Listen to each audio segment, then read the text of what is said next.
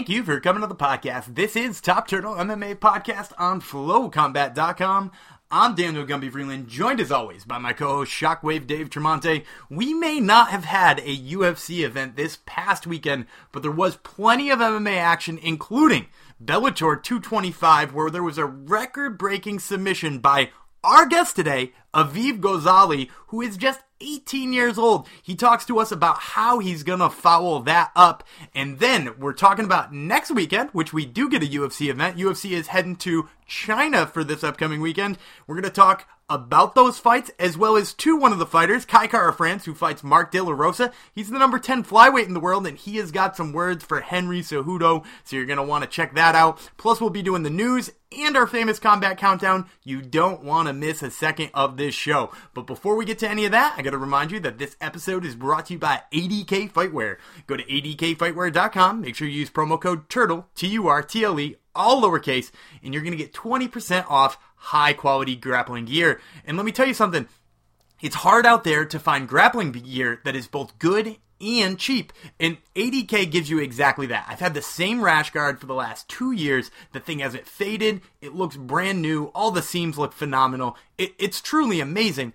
And I got that using our promo code for just $20. That's right, just $20. You're not going to find a rash guard online at that price with this quality. It's impossible. So go to ADK Fightwear, check out their rash guards, their spats, their sweatshirts, their gis, whatever it is you need for grappling, check it out there. ADK Fightwear brings you this episode, Top Turtle MMA Podcast, and it starts right now.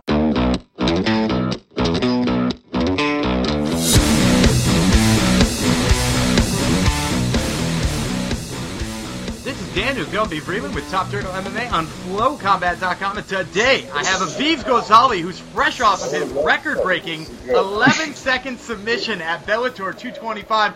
So I gotta ask, I know you probably pre-planned that this is how you were gonna start the fight. How far ahead of time did you pre-planned it? I planned it like 1 year ago.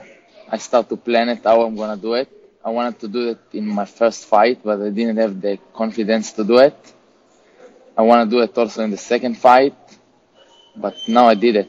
I had enough confidence. I was sure that I'm going to make it, so I did. And I got to ask, too, because obviously you're game planning in all of these fights with your coaches. Had you mentioned to any of your coaches that this is a thing you wanted to do? Yeah, I told my coach 5 hours before the fight. I planned it with my father all the week. I train on this 50 times a day, 100 times a day, all the week of the fight. And 5 hours before the fight, I came to my coach, Antonio McKee. I told him I'm going to do it. He said to me, let me watch it. So show him. And he told me, okay, do it. So he only had to see you do it once, and he had enough confidence that you could have landed it in a fight? Yeah. That's certainly awesome. Now, you've obviously got some really clear grappling chops, but you're only 18 years old. How long have you been grappling like this? I'm grappling since I was 8 years old, 9 years old.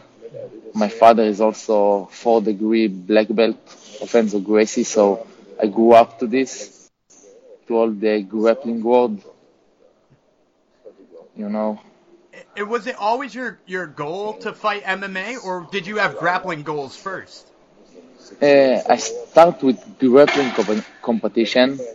I took the IBJJF European Nogi 2016. I was second place in the world in 2017, I think.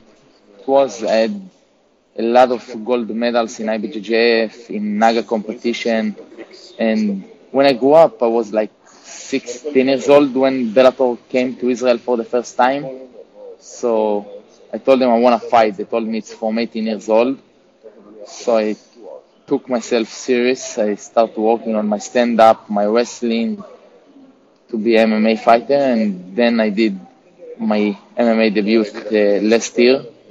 November 2018. I was 17 years old, and now I'm continuing with it. I love it. And is your goals 100% towards MMA now, or do you still have ideas of going maybe back to the grappling world, doing things like Abu Dhabi? No, No, now I'm doing only MMA.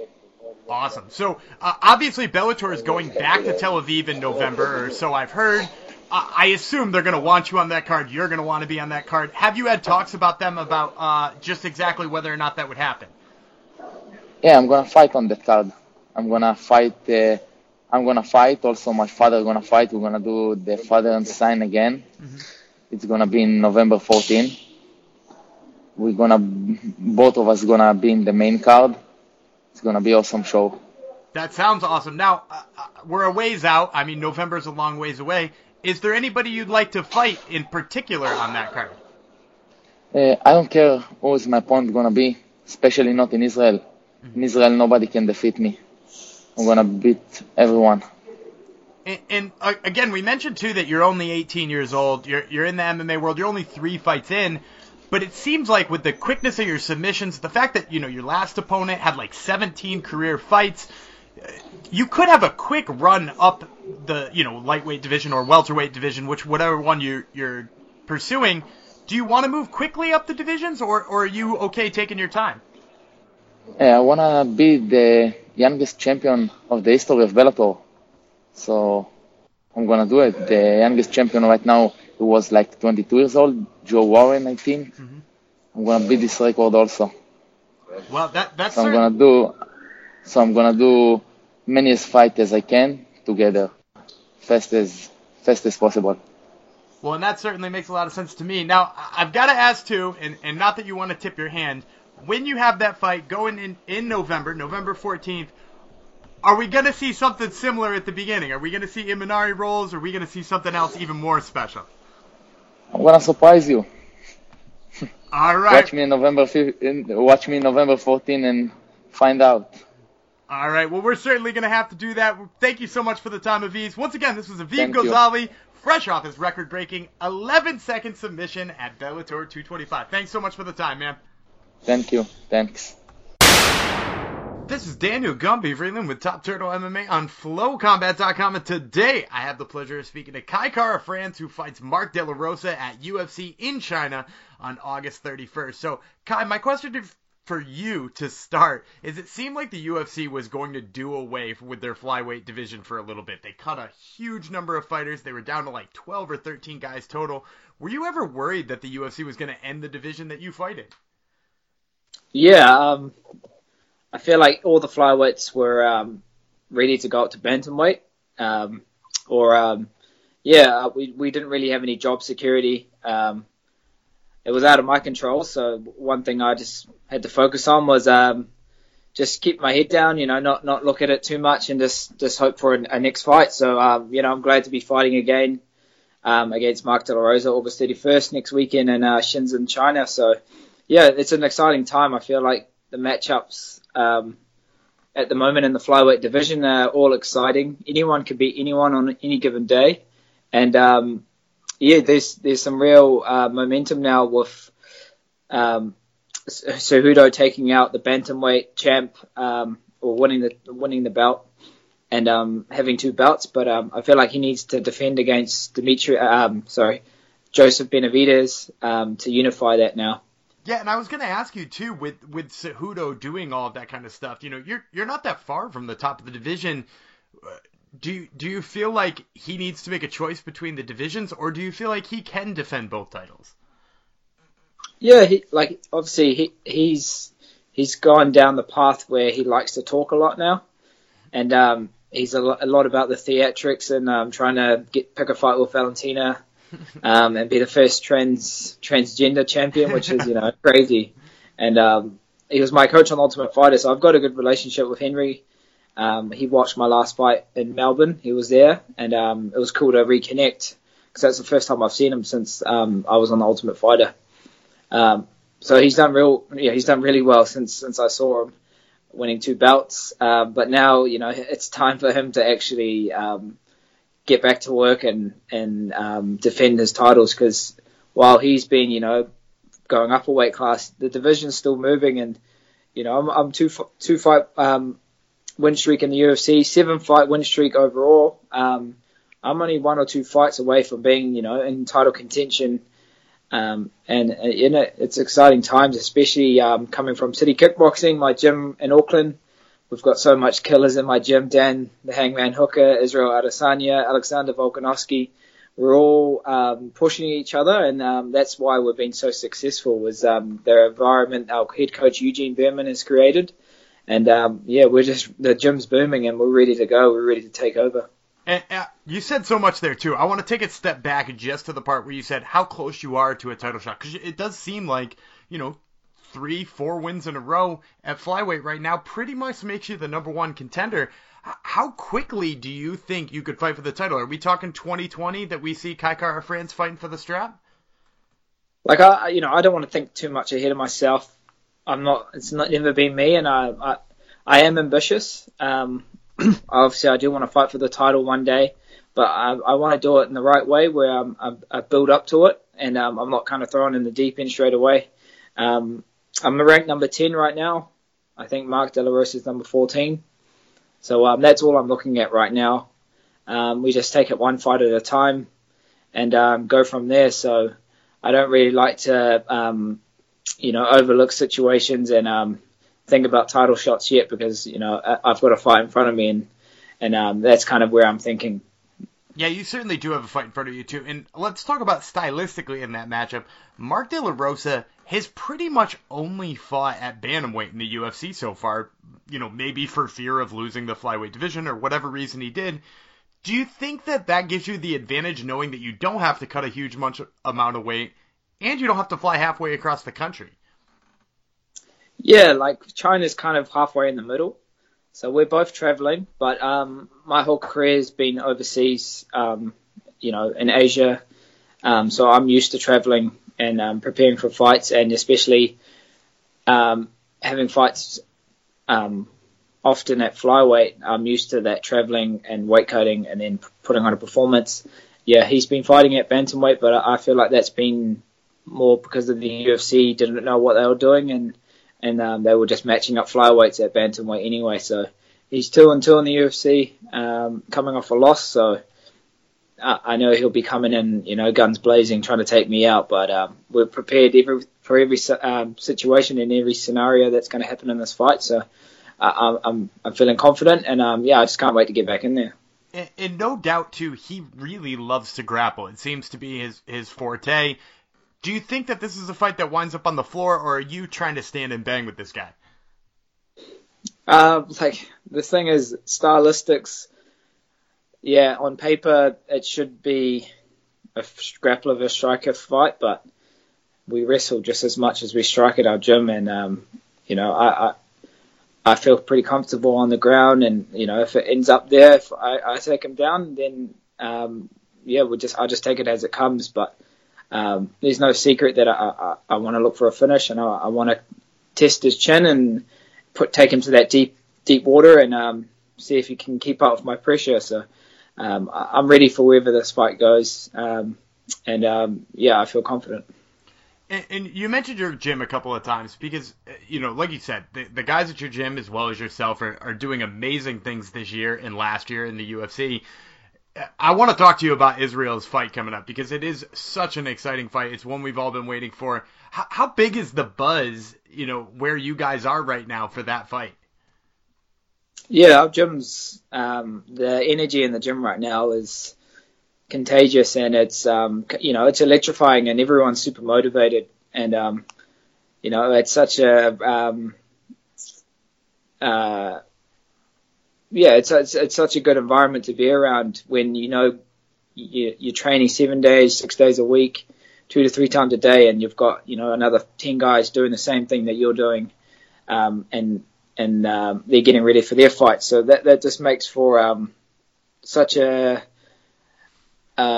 unique environment where there's no limits. Everyone's pushing each other, striving to be better. I've got a lot of guys that are my size as well, and a lot of guys that are bigger. But that I feel like that helps me in the long run, getting used to different sparring, different body types, different styles. I don't have the same style as Israel or Dan because they're both a lot longer and a lot taller than me. So getting used to sparring guys like that, and world class opponents, and having Alexander Volkanovski fly over from Australia and train with me, the number one contender in the featherweight division, so perfect sparring partner for me. His top pressure is, the heaviest I've ever actually felt before.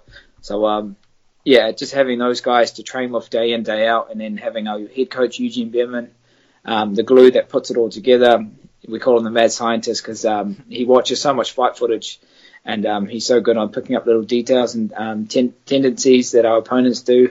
So I don't watch fight footage myself. I just kind of listen for the call and listen to what Eugene's got to do. I'm like the player one, and he's the controller, just controlling whatever I have to do. So I'm feeling, the fittest I've ever been for my fights, no injuries, knock on wood. But yeah, feeling 100% for this fight. My last fight was February, so 6-month layoff. But yeah, I feel like this will be the best Kai the UFC have seen. And you mentioned too that, you've had that 6-month layoff. I gotta ask, is that by your own choice to heal up, or do you wish you could be a little bit more active than that? No, that was by choice. Just things weren't working out. I couldn't get a solid month of training in just because I was held back from a wrist injury that I had from my last fight, and one thing led to another. I just couldn't get consistency, so it's taken a little while to get to full strength. But I'm glad we're here now, and it's pretty much fight week, and I'm just ready to go. Yeah, and we're certainly excited to see what a 100% Kai Kara-France looks like. Now, before I let you go, I do always got to ask, if things go 100% to plan, how do you see this fight with Mark De La Rosa ending? How I see this fight ending, I'm just ready to go, 3 rounds, if that's so be it. I'm ready to go to that dark place in the 3rd round if we go there, or I'm ready to take him out in the 1st round. But I'm just ready for wherever this fight goes. Hopefully get a finish. Haven't got a finish in my UFC career yet. Looking to do that. And if everything goes to plan, no injuries from the fight, I want to try get on the Melbourne card 5 weeks after. With the same card as Israel and Dan, my other teammates. It would be a dream to do back-to-back camps. Just jump straight back into my training schedule and do it again. So yeah, if everything goes to plan, that's how I see it doing. Ooh, I love the idea of staying active. Once again, this is Kai Kara-France, who fights Mark De La Rosa at UFC in China on August 31st. Kai, thanks so much for the time, man. We really appreciate it. Thanks, brother. Appreciate it, bro. Cheers. Those interviews with Aviv Ghazali and Kai Kara-France were brought to you by Marune Social. Marune. Marune Social is the one and only mixed martial arts and martial arts in general tracking app for your training. You're going to download the Marune app off of whatever app service you use, and it is going to help you reach your goals. And let me tell you how it does it. You start by downloading it, and then you set up a profile, which says where you train, what martial arts you like to train, maybe your belt level if your martial art has a belt. And then after that, you can log your training sessions. And the cool thing about this is, A, it gives you accountability. Maybe your friends are also on the app. They can see how much you're training. You want to impress your friends. On top of that, too, it also gives you week-to-week updates about how much you're training, whether you're training more than last week or less than last week. It gives you month-to-month updates. Plus, you can put things like competitions, weigh-ins, all kinds of things on there. It is just an awesome app to track exactly how you're doing. So, check it out, Marune Social, Marune. Now, I'm Daniel Gumby Freeland, joined as always by my co-host Shockwave Dave Tremonte. Dave, I gotta ask, what do you think of Aviv's ambitions to be the youngest Bellator champ? Do you think he's got a good chance? The answer is yes. Why not? He'd have, what would he have, 4 years to go to beat the record because he's 18 and the record holder was 22? Yeah, I think it is extremely possible, being that he's got 4 years to get it done, plus the fact that he's 3-0 with 3 first-round submissions. They're clearly behind him because he's doing like a whole bunch of good work for an area that they're going to. They're going back to Israel.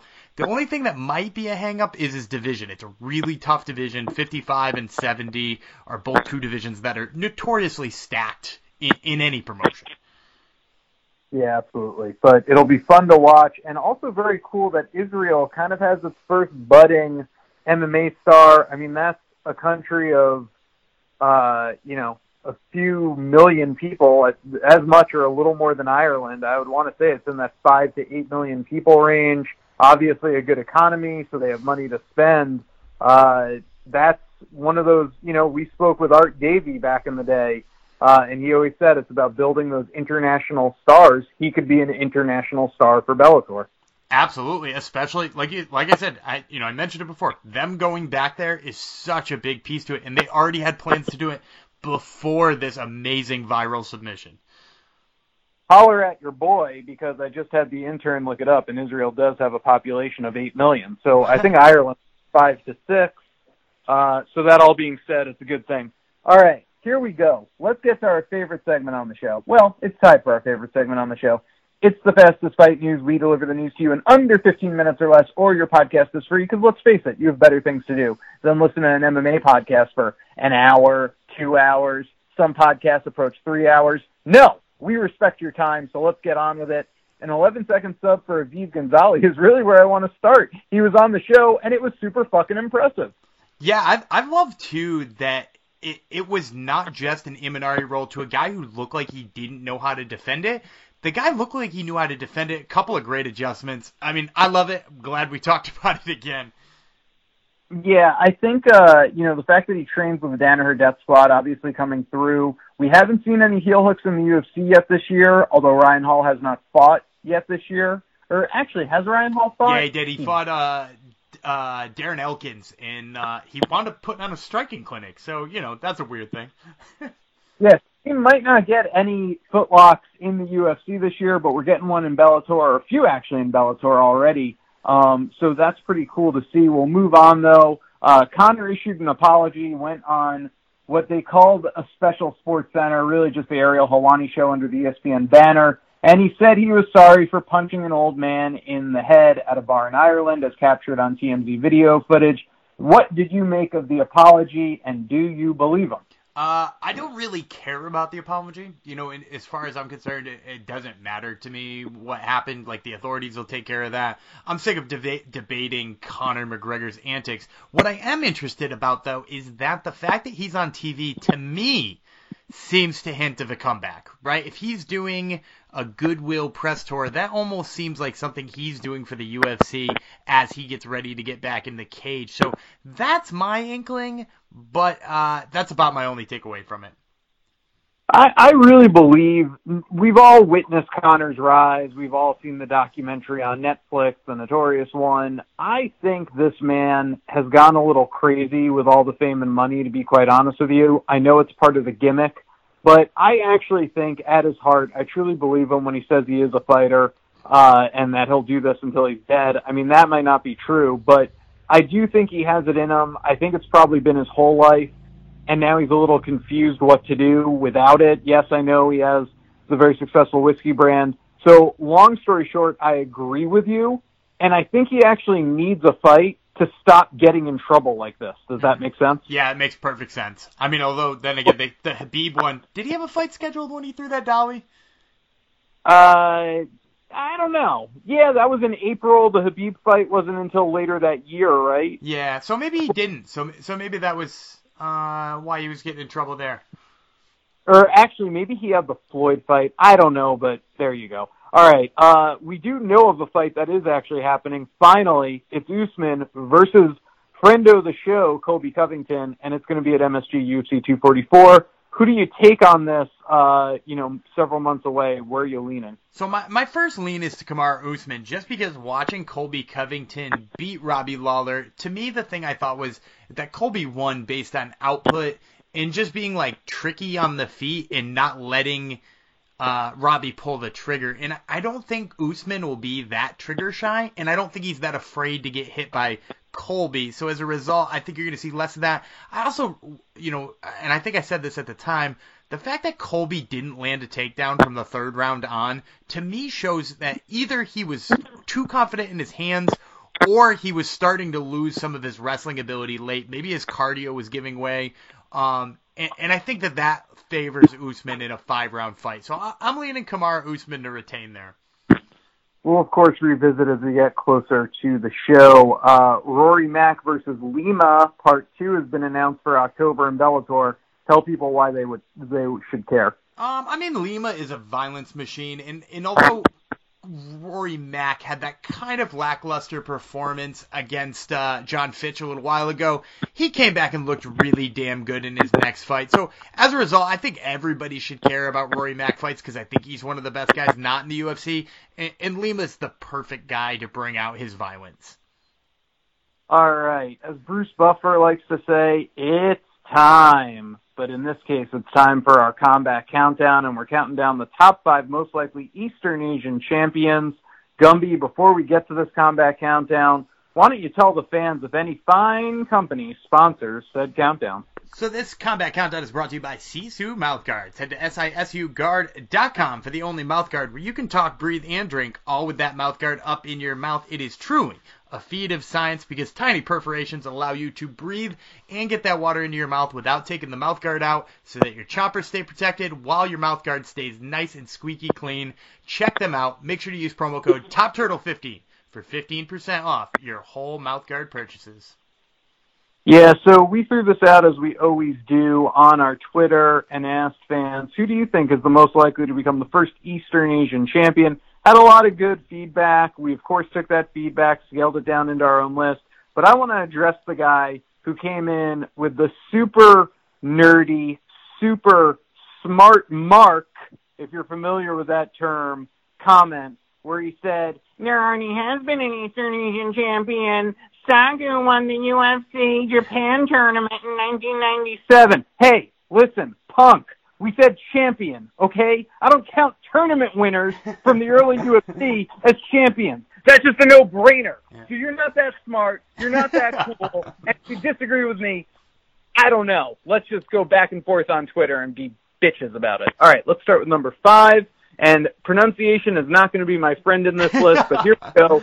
Number 5, it's Kyung Ho Kang. He's 3-1 in the UFC, and that's since his military service. Let's talk about him, Gumby. So I like Kyung Ho Kang for a couple of reasons. And by the way, you nailed it. Kyung Ho Kang is exactly how you say it. Like you said, he's 3-1 since he came back from his military service. He's at 135 pounds. He just looked really good against Brandon Davis. And the thing I like about him is since he's come back from his military service, his hands look more polished. He's had a little bit more faith in his boxing.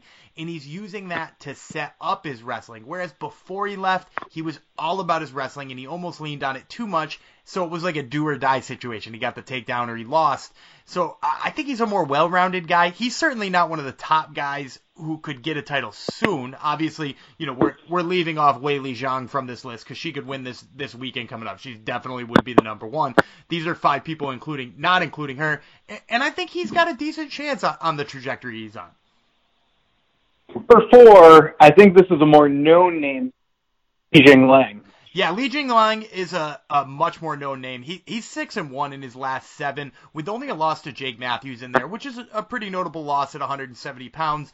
I don't like the matchup for him this weekend, which I'll mention when we get to our breakdown a little bit later on. You know, I like Elizeu Zaleski dos Santos, but should he get through Elizeu Zaleski dos Santos, he's a top 15 welterweight right then, and that's a division where you're like only like 1 or 2 wins against a top level guy away from sort of cracking into that big echelon. And you know, a win over Zaleski dos Santos might be the first of those wins. So I think we had to include him on this list for that reason. Well, you might know Li Jingliang, but you're definitely going to know number 3. You've heard the name. He's been around for a while. He's a fan favorite. He's one of our favorites. He's deserving of the number 3 spot. It's the Korean Zombie. Yeah, the Korean Zombie, Chan Sung Jung. I mean, you can't have this list without him, right? So, but the problem is, and the reason why he winds up so low on this list is because, like, the amount of times he's fought recently is not all that much. Plus, you got the title fight loss in there, which makes him a less intriguing challenger for some time. He also recently lost to Yair Rodriguez. That being said, he is probably the most talented Eastern European fighter right now not named Weili Zhang. Just because he's so impressive on his feet, he's got great submission skills. You know, he's got fights with, you know, some of the top names in the division. I mean, he fought Dustin Poirier. So, like, he's obviously a top-level guy. He's a little bit less likely it falls to 3 due to, you know, those losses I mentioned. All right, well, we'll give our first female on the list here, number 2, and I'm not going to pronounce this right, Jin Yan. Yeah, Xiaonan Yan is 4-0 in the UFC. She's 115 pounder. She just recently came off a really good decision over Angela Hill. She's also got wins over Caitlin Curlin, Vivian Pereira, and Sayuri Kondo. So she's got like a lot of good wins. They're all decisions, which isn't super exciting, but she also hasn't lost since all the way back in 2010. So she's got a really good run in front of her too. Obviously, she's got her countrywoman fighting for the title in her division coming up. If she can string together 2 or 3 more wins, I'm assuming she gets a ranked opponent next, but if she can string together 2 or 3 more wins, you might see a headliner of Chinese fighter versus Chinese fighter for a title in the future. And I just imagine with the UFC trying to crack into more markets like we talked about early on, that's a gold mine for the UFC. And that would certainly guarantee an Eastern Asian champion finally. All right, it's time for numero uno. And you know what? Before we do numero uno, do we want to just throw out, did we have any honorable mentions that almost cracked the list but didn't? Yeah, I felt really bad about leaving the Korean Superboy Doo-Hoo Choi off this list. I mean, like, he's 3-2 in the UFC, which is kind of crazy to think about. But everybody's image of him, I think, is a little bit extra hype due to the Cubs-Swanson fight. And he's talented and all, just he doesn't seem to have the momentum. He's been away for a while. And it just didn't seem like I could put him in front of Kyung Ho Kang as good as Kyung Ho Kang has looked recently. Maybe he'll be back soon, but for right now, Doo-Hoo Choi just in the honorable mentions. All right, well, here's our number one. We're sticking to it. We talked about a 4-0 fighter in Jinyan Yang, and we have another one here in Song Yadong. Yeah, Song Yadong is absolute killer at bantamweight. He's 4-0. He's ranked number 13. He is training with Alpha Male. Which I know seems weird, right? Because they're talking about building all of these new performance institutes in China, and there's a couple of good teams in Korea, and there's all kinds of good stuff going on in Eastern Asia. But the best Eastern Asian fighter we have is training with Uriah Faber, is training with Joseph Benavidez, is training with Clay Guida, is training with Chad Mendes. Like, that's where he's going to get best, right? He's training with such good people, and he's got absolute dynamite in his hands. You could see it when he knocked out Alejandro Perez. I mean, like, if you go through his list of victories, they're impressive victories, and not only that is they're impressive to watch. He's a physical specimen, and the absolute best part, the dude is 21 years old. He was born in 1997, for those of you who want to feel incredibly old listening to this. Song Yadong's got plenty of time and is most likely the quickest to arise. All right, there you have it. That's our list, and we're sticking to it. Song Yadong. Remember the name. Song Yadong, number one. Hit us up on the Twitter, @TopTurtleMMA, if you loved our list. If you hated our list, we're accepting both love and hate feedback. Well, it's almost like we planned this out perfectly.